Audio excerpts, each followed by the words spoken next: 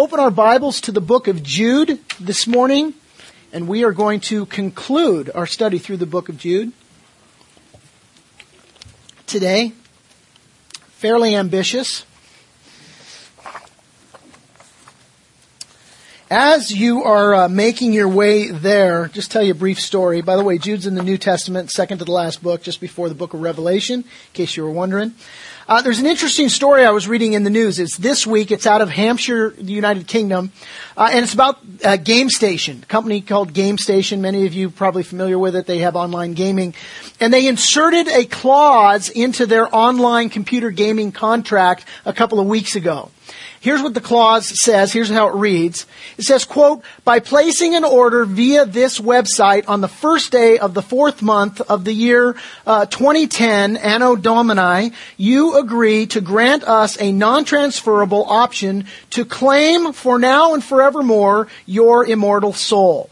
Should we wish to exercise this option, you agree to surrender your immortal soul and any claim you may have on it within 5 working days of receiving written notification from gamestation.com.uk or one of its duly authorized minions, end quote. And obviously a gag. It was put on there on April 1st, and they went on to talk about how their written notification of you would be in 6-foot-tall fiery letters and so on. Here's the thing, though. Nobody read it. You say, well, somebody read it. It was in the paper. Yeah, they put it in. It was a publicity stunt. Nobody read it. They had it right underneath that clause. They had an opt-out button. You could click. You could still enter into the online gaming contract and do their online game and just opt out to that one little, clause about giving them your immortal soul. Nobody did. Everybody just clicked on the accept button. And just accept, yep, sounds good to me. Click, let me just play the game, right? They clicked on it. Now, spiritually speaking today, there's many people blindly clicking the accept button. Spiritually speaking, they blindly click the accept button as they accept false teachers. Blindly clicking the accept button, accepting unbiblical doctrine and sitting in churches all across America, just blindly clicking the accept button. They're blindly clicking on that accept button that says, hey, you know what, all religions are good and one religion is good and another religion is better and let's all just get along. And so, they blindly click on this idea of tolerating the idea and the notion that many roads lead to God and so on and so forth. And of course, spiritually speaking, it's not a game we're talking about. I mean, it's okay on Game Station, I suppose, that, you just sort of blindly read through it and click accept. And which one of us hasn't done that, really, on those online contracts? You're in some Wi-Fi spot and you just want to get on the internet. You're at the airport. You're at the, Portland airport or whatever. You're trying to get on. And have you click the accept button on their terms and policies. Who reads them? Nobody really does. But spiritually speaking, there's so many people just blindly accepting the stuff that's being fed to them, and it's dangerous. We're in the book of Jude, guys, and the issue is that we're told to contend for the faith. Jude warns that false teachers have crept into the church and that they're teaching false doctrine, that they're leading people astray. And we examined last week several examples in the church today. How there are false teachers. We just broached the notion that there are false teachers in the church. And just touched on the issue that, hey, listen, there are several examples to look to in the 2000 year, 2010. There are churches to look at, examples to look at of people that are leading Christians astray. If you missed that message, I encourage you, go online, listen to that message as a companion to the message today. And we left off last week with Jude citing 3 Old Testament examples showing us that this is nothing new. He gave the example of the Jews who were part of the Exodus out of bondage and captivity in Egypt. He gave the examples of the angels who left their proper abode. And he gave the examples of Sodom and Gomorrah, people that were blessed abundantly, and they used that blessing and the idleness of time and the excess of money instead of pursuing a righteous relationship with God. They fell headlong into the lust of the flesh and created lived a immoral lifestyle. And Jude's point in using those Old Testament examples is simply this. He's basically conveying the message, look, If you deny the only Lord Jesus Christ, and this is what he says in verse 4, then if you deny the only Lord Jesus Christ, and I'll paraphrase, the end is death. You can start out in the right direction, seemingly following after God, as the Jews who were part of the Exodus from Egypt, bondage in Egypt did, or you can be blessed with amazing gifts, like these angels were blessed with amazing gifts, or you can be blessed with abundant riches, like those in Sodom and Gomorrah were blessed abundantly. But apart from God, as Jesus says in John's Gospel, John 15:5, you can do nothing. That's where we left off last week. So we continue now in verse 11. And here in verse 11, Jude says, woe to them, woe to these false teachers, for they have gone the way of Cain. They've run greedily in the error of Balaam for profit, and have perished in the rebellion of Korah. Now, we're going to camp out here in verse 11 just for a few minutes, just warn you real quick. Let's examine this. Jude is writing to Jewish believers, okay? And so he's using these Old Testament examples to illustrate New Testament truth. We need to understand that. They would have caught immediately what he's talking about. I recognize not all of us are New Testament Jewish believers. So I want to go through these examples with you. And they're helpful because what he's doing here, he's exposing the motives of false teachers. Last week we talked about, just the notion that there are false teachers in the church and you need to be careful. Now what he's going on to do is say, hey, you need to understand their motives. Here's why this is important to you. Here's why today you say, well, why should I know this? What's important? Why do I need to know the motives of false teachers? I'm not interested in false teachers. Yeah. If you understand their motives, you'll understand what makes them tick, and it'll help you to spot a false teacher a mile away, and that's the whole point here. So let's just kind of camp here for a few minutes. If you're taking notes, I want you to write this down. There's 3 motives of false teachers. Now, I'm not saying that's exhaustive, but there's 3 examples that he gives. So 3 motives of false teachers. The first one is self-reliance. Okay? False teachers, they're motivated by this desire of self-reliance. Jude says here, woe to them, they have gone the way of Cain. Now, we touched on this a little bit last week. In Genesis chapter 4, you don't have to turn there, I'm just going to kind of summarize. You can go through and read it on your own. But in Genesis chapter 4, it introduces to us there the 2 world religions. You say, Pastor Ted, there's lots of world religions. No, there's only 2 world religions. There is the religion that has been established by God, and then there is the religion that is established by men. These are the only 2 world religions. And that word religion, it's a Latin word, it's a Latin compound word, it's religare. And it basically means to reconnect. The idea is that man is separated from God, and that we need to be reconnected with God. This is what we believe as Christians, and the Bible teaches us in the book of Romans. All have sinned and fall short of the glory of God. The wages of sin is death. And so the Christian faith teaches we're separated from God. We've sinned. We've missed the mark. God's mark is perfection. We are not perfect. Far from it. If you've met me, you know that that's true. And so we are far from God. We're separated from God. And the wages of sin is death. We need to be reconnected with God. Religare, religion. We need to be reconnected with God.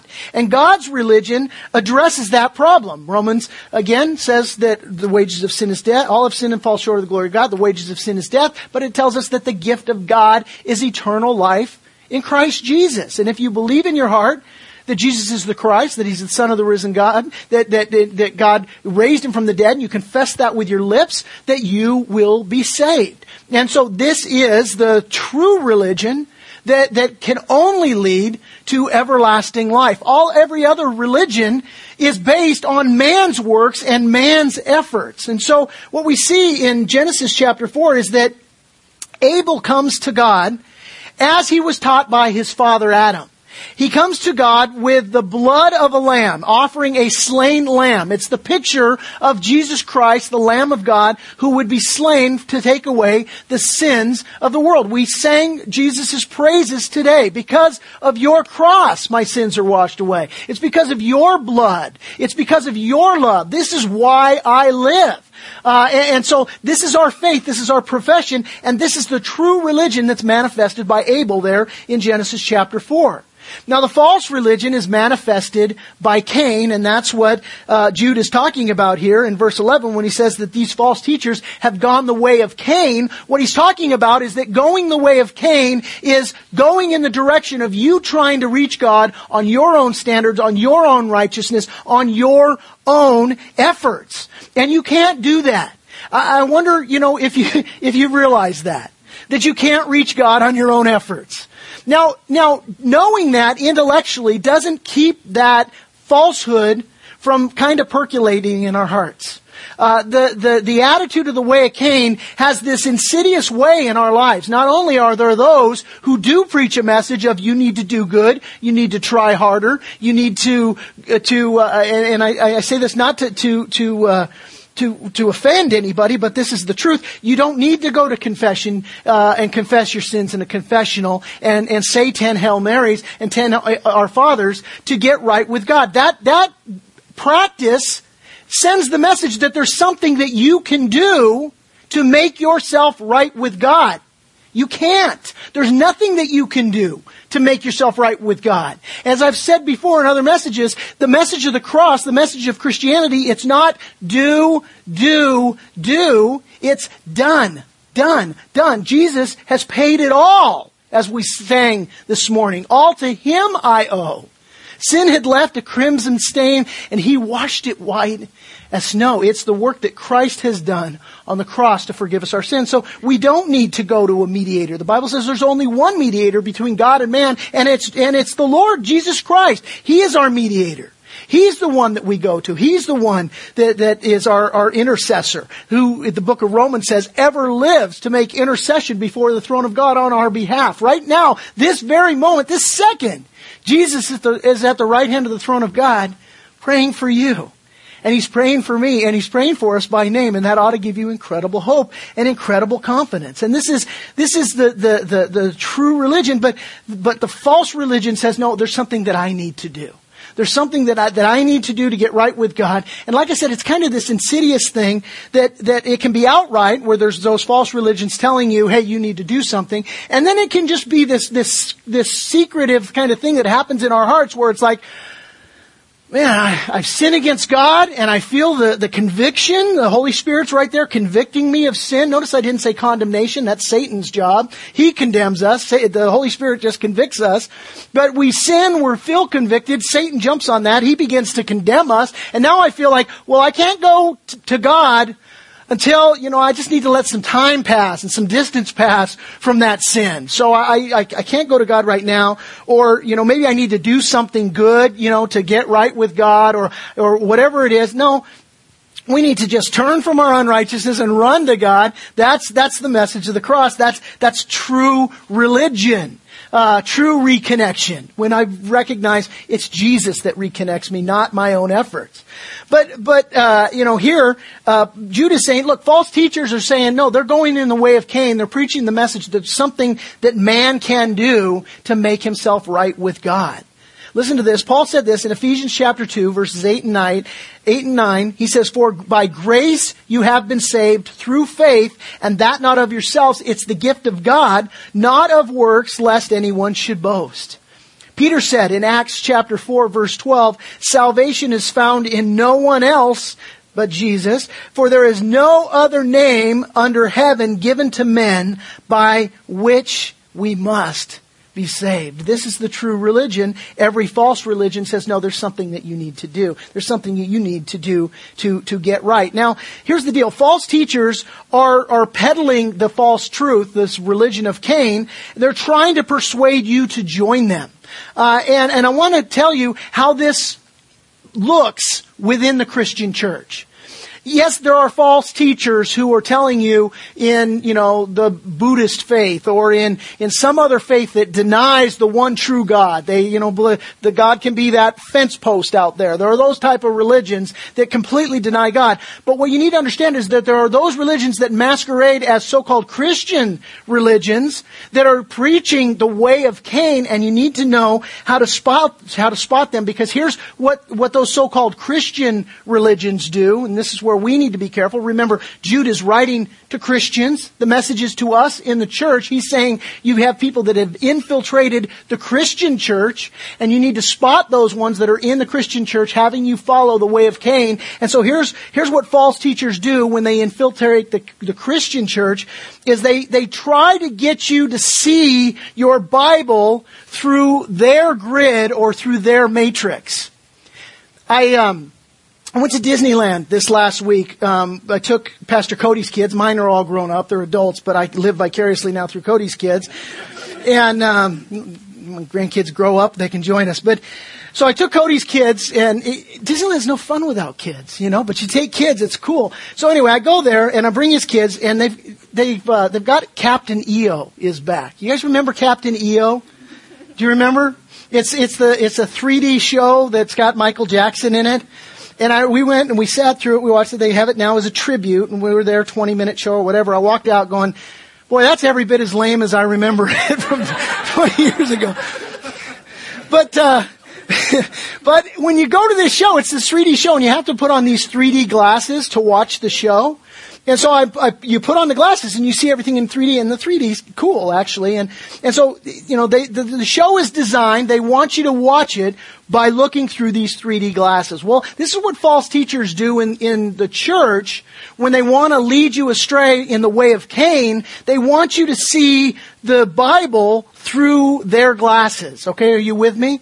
So let me show you how this works in a lot of different faiths. For instance, the Mormon Church, the false teachers of the Mormon Church want you to put on their glasses, and their glasses are that you follow Joseph Smith and the doctrines of the covenants of the pearl of great price, and that's what they want you to look at your Bible through. And as you look at your Bible through that matrix, then you'll see the Bible the way they want you to see the Bible, as opposed to just looking at the true Bible by itself. Jehovah's Witnesses, they want you to follow the teachings of Charles Taze Russell and the Watchtower Bible Tract Society, and these are the glasses they want you to put on as you read your Bible. Or the Christian Scientists will say, and there's an oxymoron term, Christian Scientist, but anyway, they'll say, hey, follow the Keys to Science and Healing by Mary Baker Eddy, and that's what you look at your Bible through. See, that's the glasses they want you to put on there. Or, the feminist Christian, the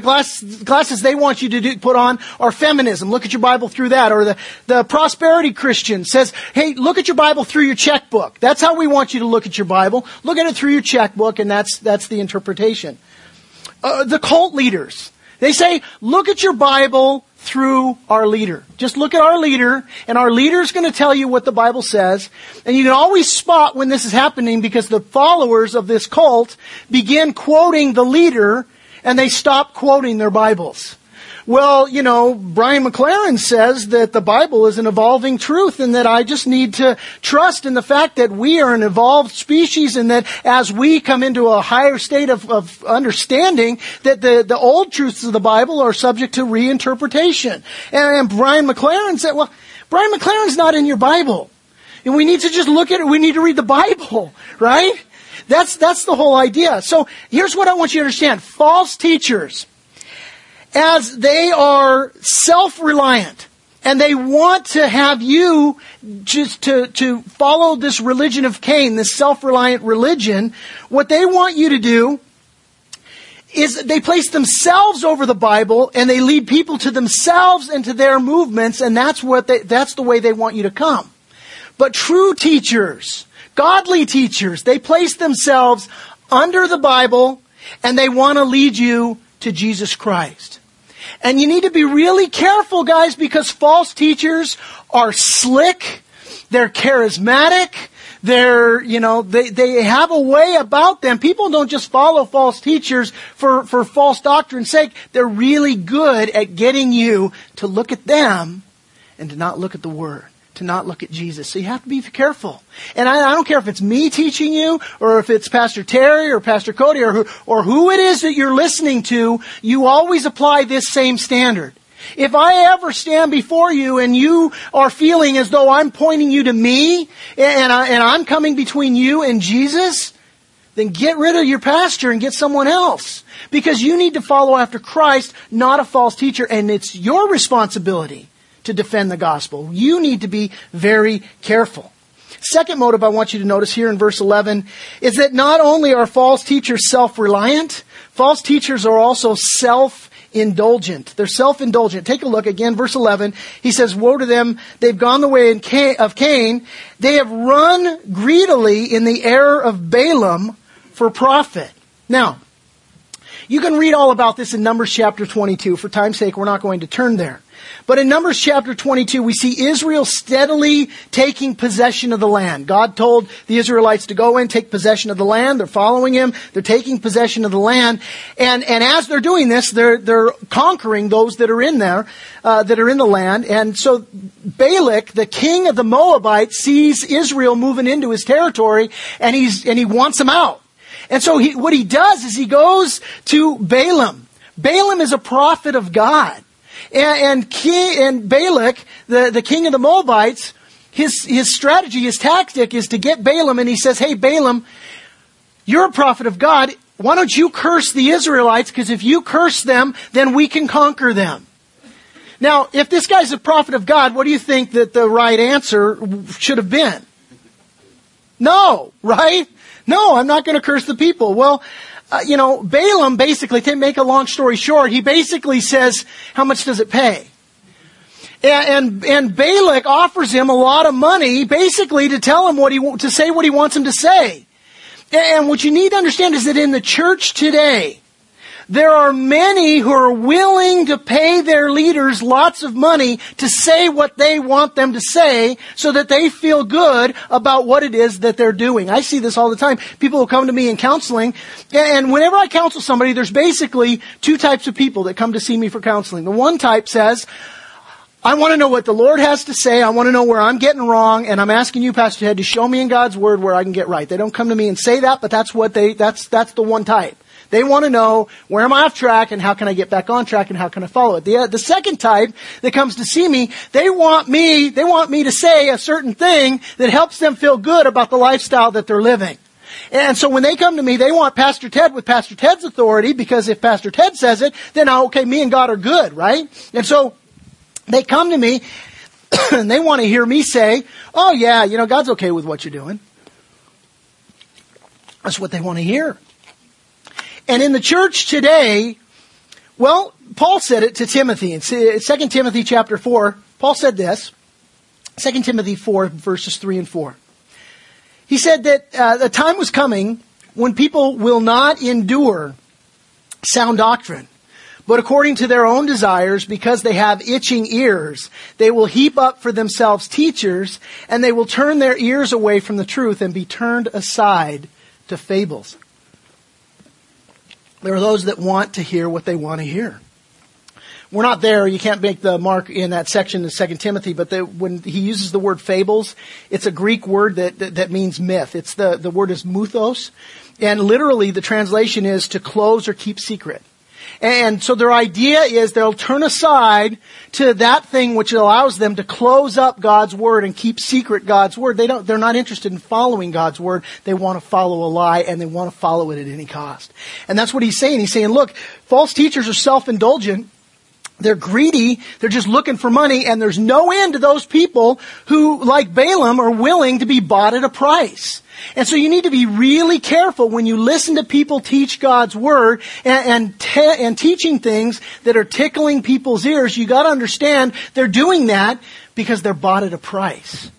They're greedy. And you have to be careful, and you have to really guard your hearts in that way. Quickly, the third motive of the false teachers is that they have selfish ambition. They're selfishly ambitious. Again, verse 11, he says they've gone in the error of Balaam for profit and perished in the rebellion of Korah. Now, again, you can read about the rebellion of Korah in Numbers chapter 16, but I'm going to give you the shorthanded version. Korah was one of the Israelites, one of among the nation. He was one of many leaders, and he along with over 200 other leaders within the Israelite nation there under Moses and Aaron, they rebelled against Moses and Aaron. Basically, they coveted Moses' and Aaron's positions. And they basically took this attitude that says, well, what does that get to do worship? I want to do worship. Why is he the only guy who gets to go up and worship? Why does Pastor Cody get to oversee all the home fellowships? I want to oversee the home fellowships. I can do just as good a job as him. Pastor Ted thinks he's so smart. He's up there in the pulpit. Why don't they let me up there? I'll show the people how you really can preach a message. You know, this is the attitude that Korah had, and he led the people astray. And I have this in my notes. I put down, critics tear down, leaders build up. And this is the thing about those who are selfishly ambitious when it comes to falsehood in the body of Christ. Because there are those people that are so consumed with themselves and they're greedy and they're selfish, they're self-centered, and they want to make merchandise of you. And what they do is they sit in judgment of other people, and their job, they'll criticize, they'll tear down other people because they want their position. And the truth is, and we find sort of the key in this, in number 16, in fact, I think it is. And in verse 9, I'm going to paraphrase it for you. Moses is calling Korah on his sin, number 16:9. He says to him, is it a small thing to you, basically what God has entrusted to you? I'm paraphrasing. He goes, is it a small thing to you that God's entrusted your gift to you, your area of service? See, as Christians, God's gifted you. If you've received Christ as your Lord and Savior, and the Holy Spirit has come to take residence in your life, you have spiritual gifts that God has given to you. And God's called us to be faithful to use our gifts in service to Him. And what we have to be careful of is those false teachers who basically despise the gifts that God has given to them. They're not being faithful in the exercise of their gifts. No, they want to sit in judgment and criticize and tear down. Can I tell you, criticism is not a spiritual gift. It is not a spiritual gift. And the only reason they're criticizing is because they want to get a committee, a posse, a group of people together that, hey, we can knock you down, and now I'm an opportunist, and I'm going to take something that God has done in your life. I'm going to covet that, and I'm going to move into that position. The reason I emphasize this is because this happens in churches all the time. All the time, where we see people and they'll come in and they'll say, oh wow, look, there's Reliance Church, there's a few hundred people that are going there. That would be nice to have a few hundred people listening to what I have to say. And they might want to come in and mislead and to draw away a following after themselves. They don't care about you. They care about their selfish ambition. And so that's why I wrote down in my notes, critics tear down, leaders build up, because what I want to say and have said to those that I've wolves that come in is, you're spending a lot of time criticizing and tearing down. What have you built? What are you building? Because if you would, can I say it in love? If you just shut up and serve God with the gifts that He's given to you and be part of the body of Christ instead of trying to steal away from the body and have your own thing, then this could be a beautiful thing if we all just use our spiritual gifts in service to the Lord.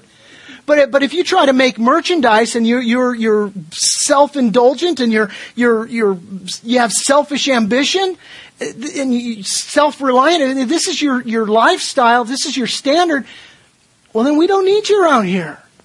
And we need to be really careful as Christians that we look to the motives of people, because if you're looking for it and you can recognize somebody who's motivated by selfish ambition, you can see it a mile away. And so we need to be careful.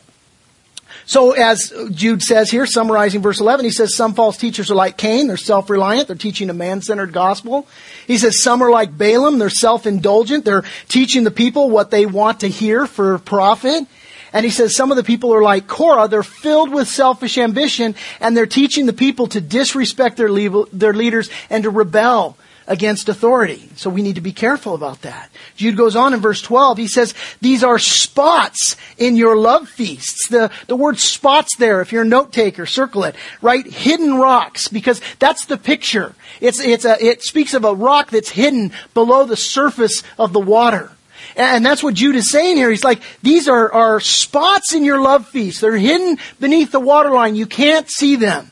And he says, while they feast with you without fear, serving only themselves. So spots in your love feast. That's a weird word, Ted. I'm uncomfortable with that. What's a love feast?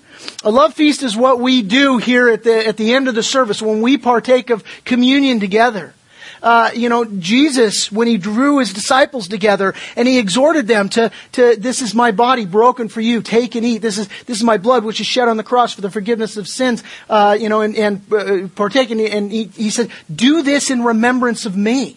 And so whenever we gather together as Christians to share a meal that's gathered around the table, breaking bread and having communion and remembering what Christ has done, this is what the love feast was. And the Christians in the early church, they would gather together and they would have these love feasts. And Paul, talking to the Corinthians in 1 Corinthians chapter 11, he was he was chastising them because they had become so incredibly self-centered that their selfishness and their self-centeredness had permeated even into this meal, these love feasts, where they would gather together for the express purpose to remember the most other-centered act in all of human history, what Christ did for us on the cross. And Paul says, you guys have become so self-centered that now you're getting together for the love feast, and when other people are delayed, they're not able to come because, they got work or whatever, and when they're not there, you're eating all the food before they get there. You're drinking all the wine before they get there. You're getting drunk. And what? It's supposed to be the remembering of what Christ has done for us. And this is exactly what Jude's talking about. He says, these false teachers, they're spots, they're hidden rocks in your love feast. While they feast with you without fear, serving only themselves. They don't care if you get some of the bread. They don't care if you get some of the juice. They don't care if you get some of they just care about themselves. That's what he's talking about here. He goes on, he says, they are clouds without water, carried about by the winds. They have the promise of rain and refreshment, but they're empty. He says they're late autumn trees without fruit, twice dead, pulled up by the roots, raging waves of the sea, foaming up their own shame, wandering stars for whom is reserved the blackness of darkness forever. He says, now Enoch, the seventh from Adam, prophesied about these men, also saying, behold, the Lord comes with 10,000s of his saints to execute judgment on all, to convict all who are ungodly among them of all their ungodly deeds. Take note of how many times the word ungodly is used, which they have commanded in an ungodly way, or committed in an ungodly way, and of all the harsh things which ungodly sinners have spoken against him. These are grumblers. By the way, just a word on that. Ungodly, ungodly, ungodly, ungodly. Can I just tell you, if you want to spot a false teacher, take a close look at their life. They are ungodly. They come across, they put on a great show. You get to know them. As the Bible commands, know those that labor amongst you. We want to get to know you. As you come and you say, hey, Pastor Ted, I got the gift of singing. I want to serve on the worship team. I say, great. We want to get to know you. Can you serve in the children's ministry? Can you just show up and pray with us in the morning? Whatever it is, can you just be faithful? Can I get to know you?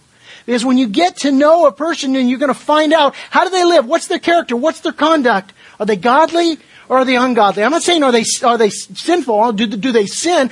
All sin. Everybody blows it. What's their characterization? Are they godly or are they ungodly? You watch your teachers, you see, is that a godly person or is that an ungodly person? How does he treat his wife? How does he treat his kids? What kind of decisions does he make? You watch for that. He says, these are grumblers, they're complainers, they're walking according to their own lusts. And they mouth great swelling words, flattering people to gain attention.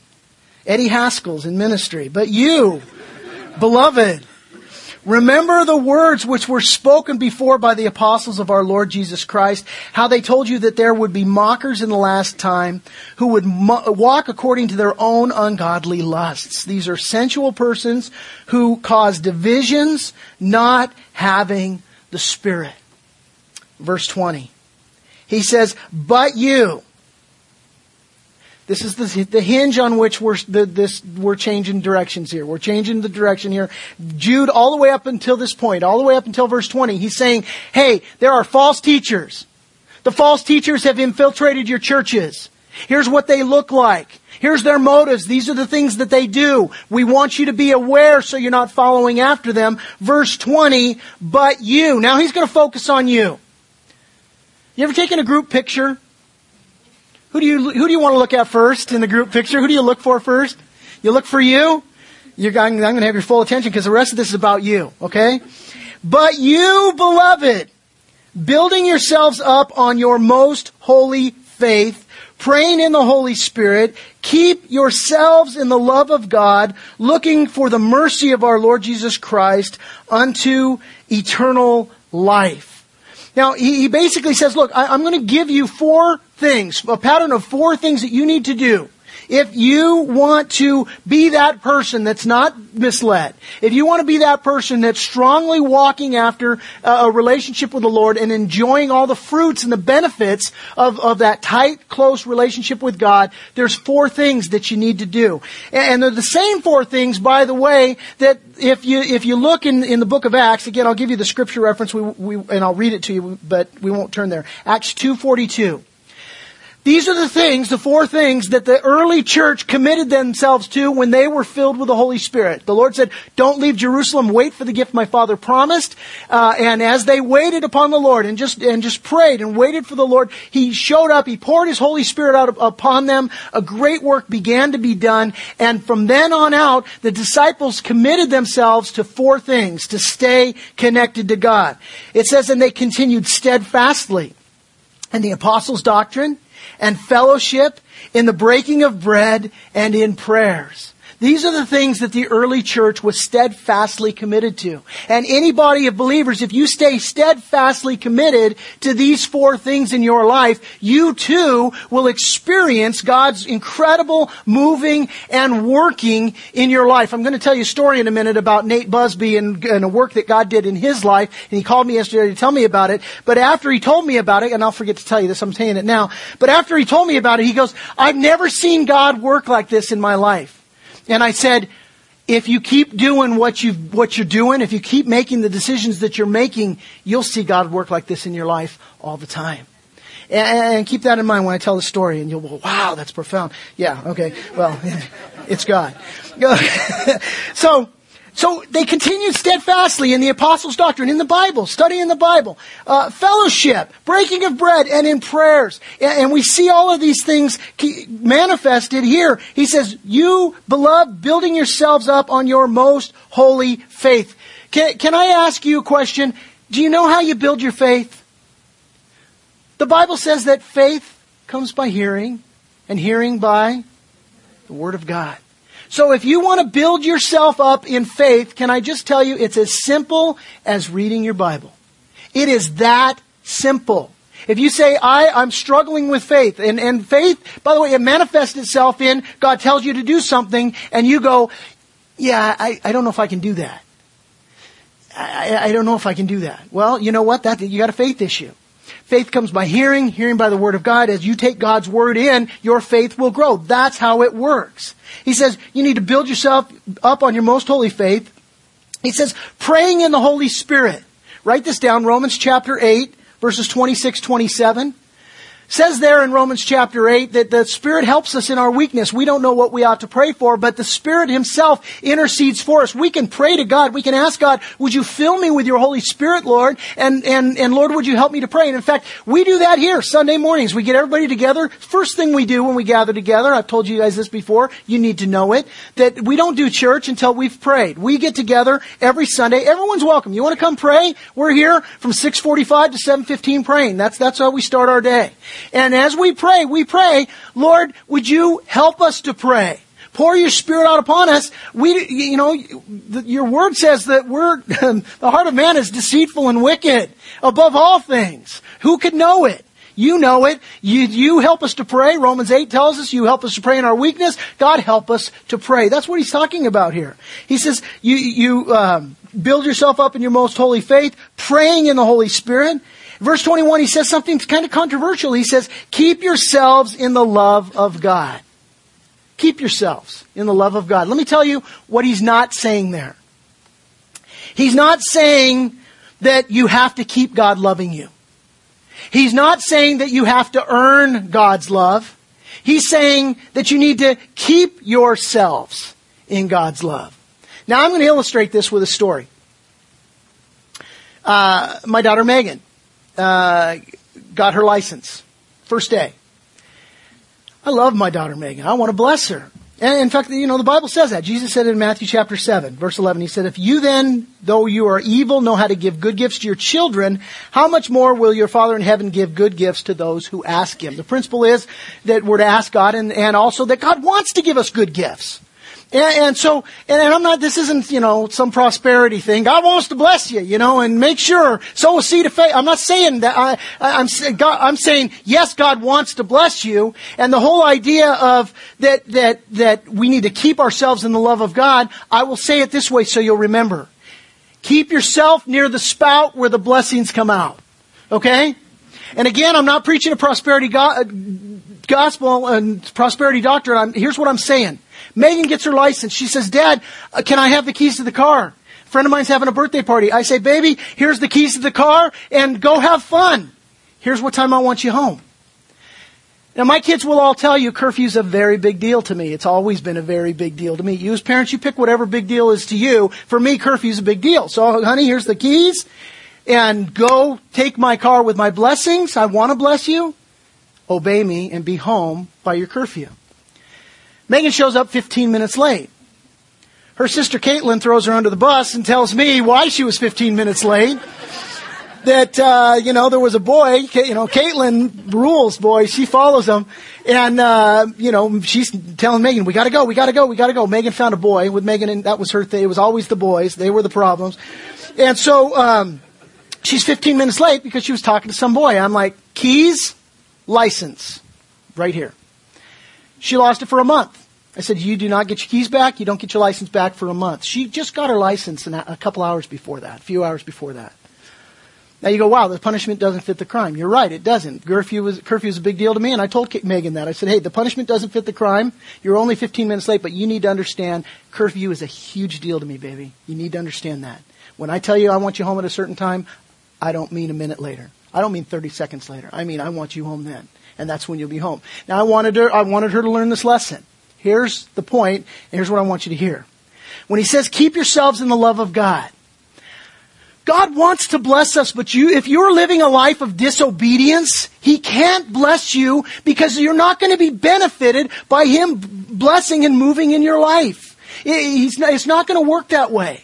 And so you're going to limit that good that God wants to do in your life if you live a life of disobedience. That's the whole point here.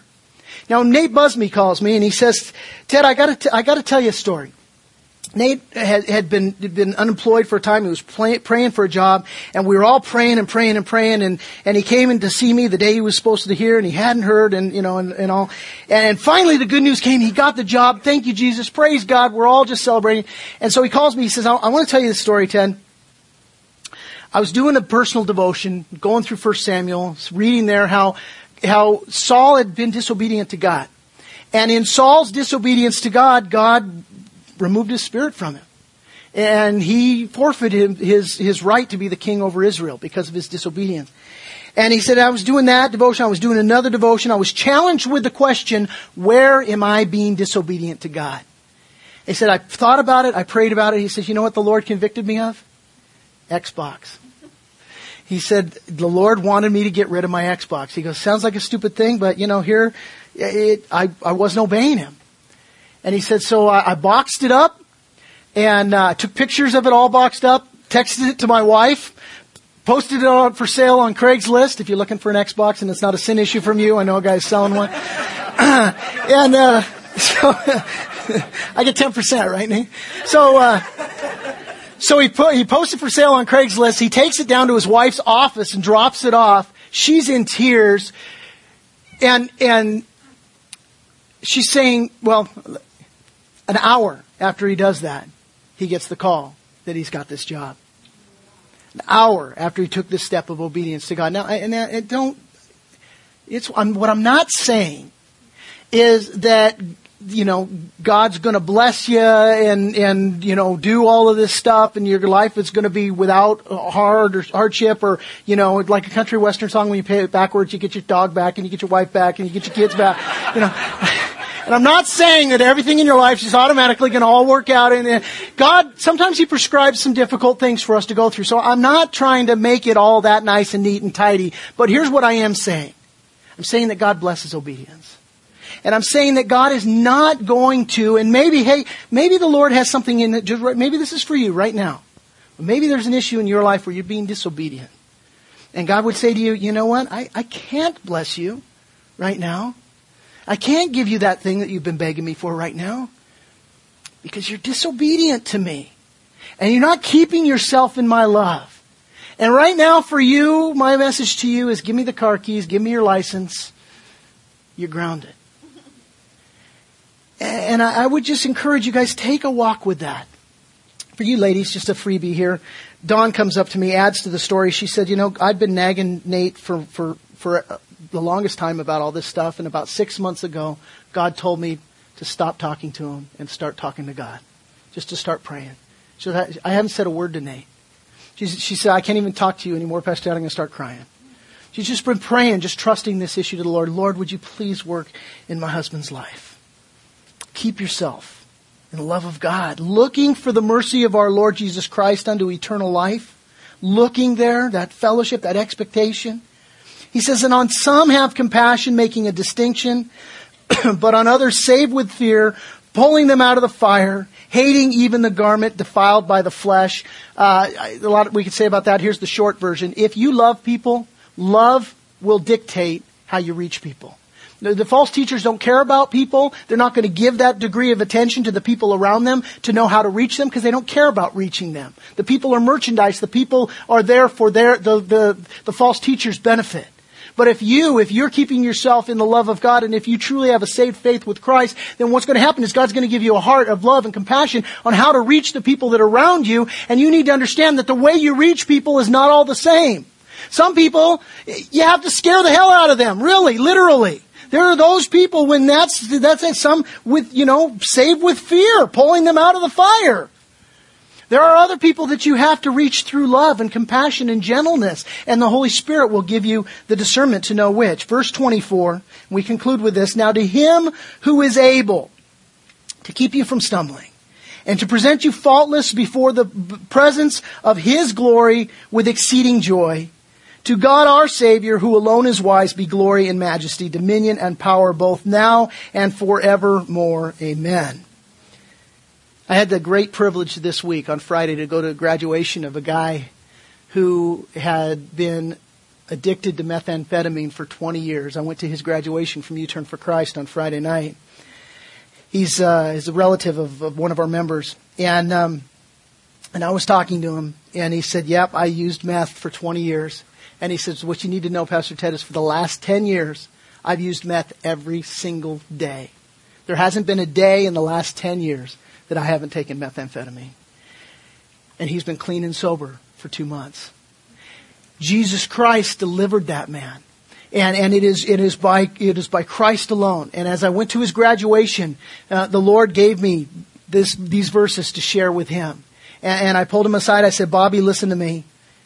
Verse 24, now to Him who is able to keep you from stumbling and to present you faultless before the presence of His glory with exceeding joy, to God our Savior, who alone is wise, be glory and majesty, dominion and power, both now and forevermore. Bobby, Jesus saved you. It wasn't you white-knuckling it. It wasn't, you couldn't do it 20 years. Jesus saved you. Jesus delivered you. Jesus made you right. And Bobby, as you graduate and you're going to go back into the world now, you need to remember that it's Jesus who saved you, and it's Jesus who can keep you. He's able to keep you from stumbling. And I said that to Bobby, and I would say it to each of you. Listen, be careful who you follow. Understand that there are two religions. One is man's efforts, man's way, and one is God's way. And you need to make sure that it's Jesus who you're crying out to, Jesus who you're depending on, Jesus who you're following. And if you will seek first His kingdom, His righteousness, and trust Him that all these other things will be added unto you as well. And if you will trust that He's the only one that's able to keep you from stumbling and following, you'll do all right.